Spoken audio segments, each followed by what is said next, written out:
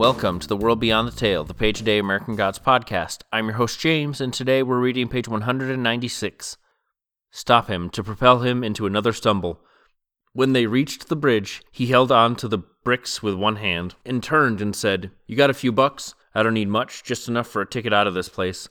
$20 will do me fine. You got a 20? Just a lousy 20? Where can you go on a $20 bus ticket?" asked Shadow. "I can get out from here," said Sweeney. "I can get away before the storm hits, away from a world in which opiates have become the religion of the masses, away from—" He stopped, wiped his nose on the side of his hand, then wiped his hand on his sleeve. Shadow reached into his jeans, pulled out a 20, and passed it to Sweeney. "Here." Sweeney crumpled it up and pushed it deep into the breast pocket of his oil-stained denim jacket, under the sew-on patch showing two vultures on a dead branch and barely legible beneath them the words, "Patience my ass, I'm going to kill something." He nodded. "That'll get me where I need to go," he said.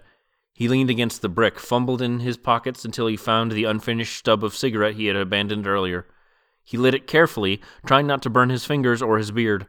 "I'll tell you something," he said, as if he had said nothing that day. "You're walking on gallows ground, and there's a hempen rope around your neck, and a raven bird on each shoulder waiting for your eyes. And the gallows tree has deep roots, for it stretches from heaven to hell, and our world is only the branch from which the rope is swinging." He stopped. "I'll rest here a spell," he said, crouching down, his back resting against the black brickwork. "Good luck," said Shadow. "Hell, I'm fucked," said Mad Sweeney. "Whatever. Thanks." Shadow walked back toward the town. It was 8 a.m., and Cairo was waking like a tired beast. He glanced back to the bridge and saw Sweeney's pale face, striped with tears and dirt, watching him go. It was the last time Shadow saw Mad Sweeney alive. The brief days leading up to Christmas were like moments of light between the winter darknesses, and they fled fast in the house of the dead. And that's our page. Sweeney asked Shadow for a $20 bill for a ticket out of town. Shadow was dubious, especially because $20 isn't enough to get anyone anywhere, even in 2000. Though, really, Sweeney could get a Greyhound from Vienna, Illinois to St. Louis, Missouri for $20 today, but even then, Vienna, Illinois is about 40 miles away from Cairo, so $20 probably wouldn't get him all the way there unless he walked or hitched a ride 40 miles. Sweeney claims that he wants to get away before the storm arrives, and that's a pretty common thing with these old gods who are less god and more just supernatural creatures. The Jinn got away, at least in theory, and Sweeney's trying to find his own way out. Sweeney also botches the Karl Marx quote about religion being the opiate of the masses, but he isn't wrong. Currently, approximately 1 in 5 people in the U.S. have opiate prescriptions, and more than 100 people die every day from opiate-related overdoses. Since 2000, the rate of death has increased 137%, so however bad it was then when the book was written, it's worse now. Of course, Sweeney could also be speaking metaphorically, but in the context of the novel, more passive methods of worship are trumping more traditional sacrifices and worship, especially if we remember media as one of the top of the new gods. Much of media's kingdom requires little input from humanity, but receives a ton of supposed worship in the form of people's attention. People go to church typically once a week, if that, but they'll watch TV every day.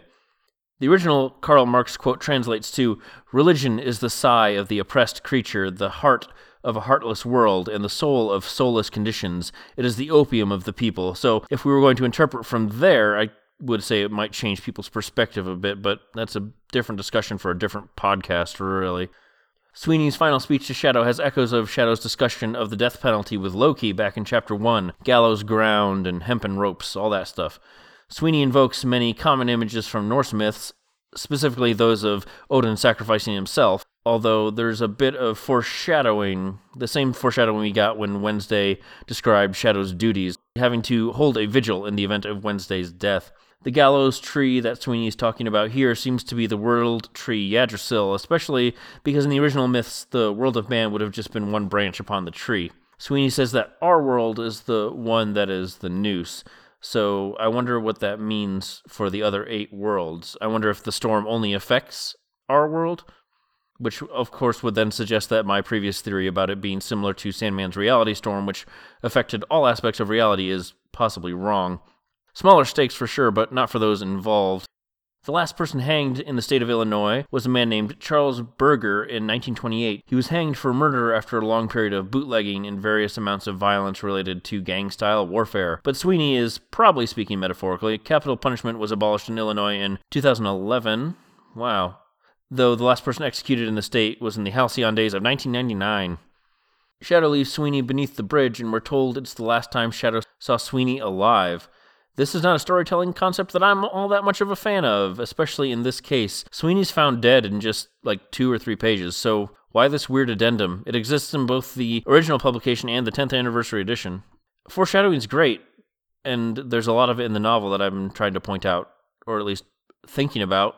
Hopefully I've been pointing it out. But here, the payoff is almost immediate, so why not just let the next scene start on its own? Small quibble, I guess. Get in touch with the show at theworldbeyondthetale@gmail.com and on Twitter @worldbeyondpod. Thank you to Julian Granganage for his version of St. James Infirmary Blues, which we use as our theme. And thank you for listening. I'll be back tomorrow with another page, and remember, only the gods are real.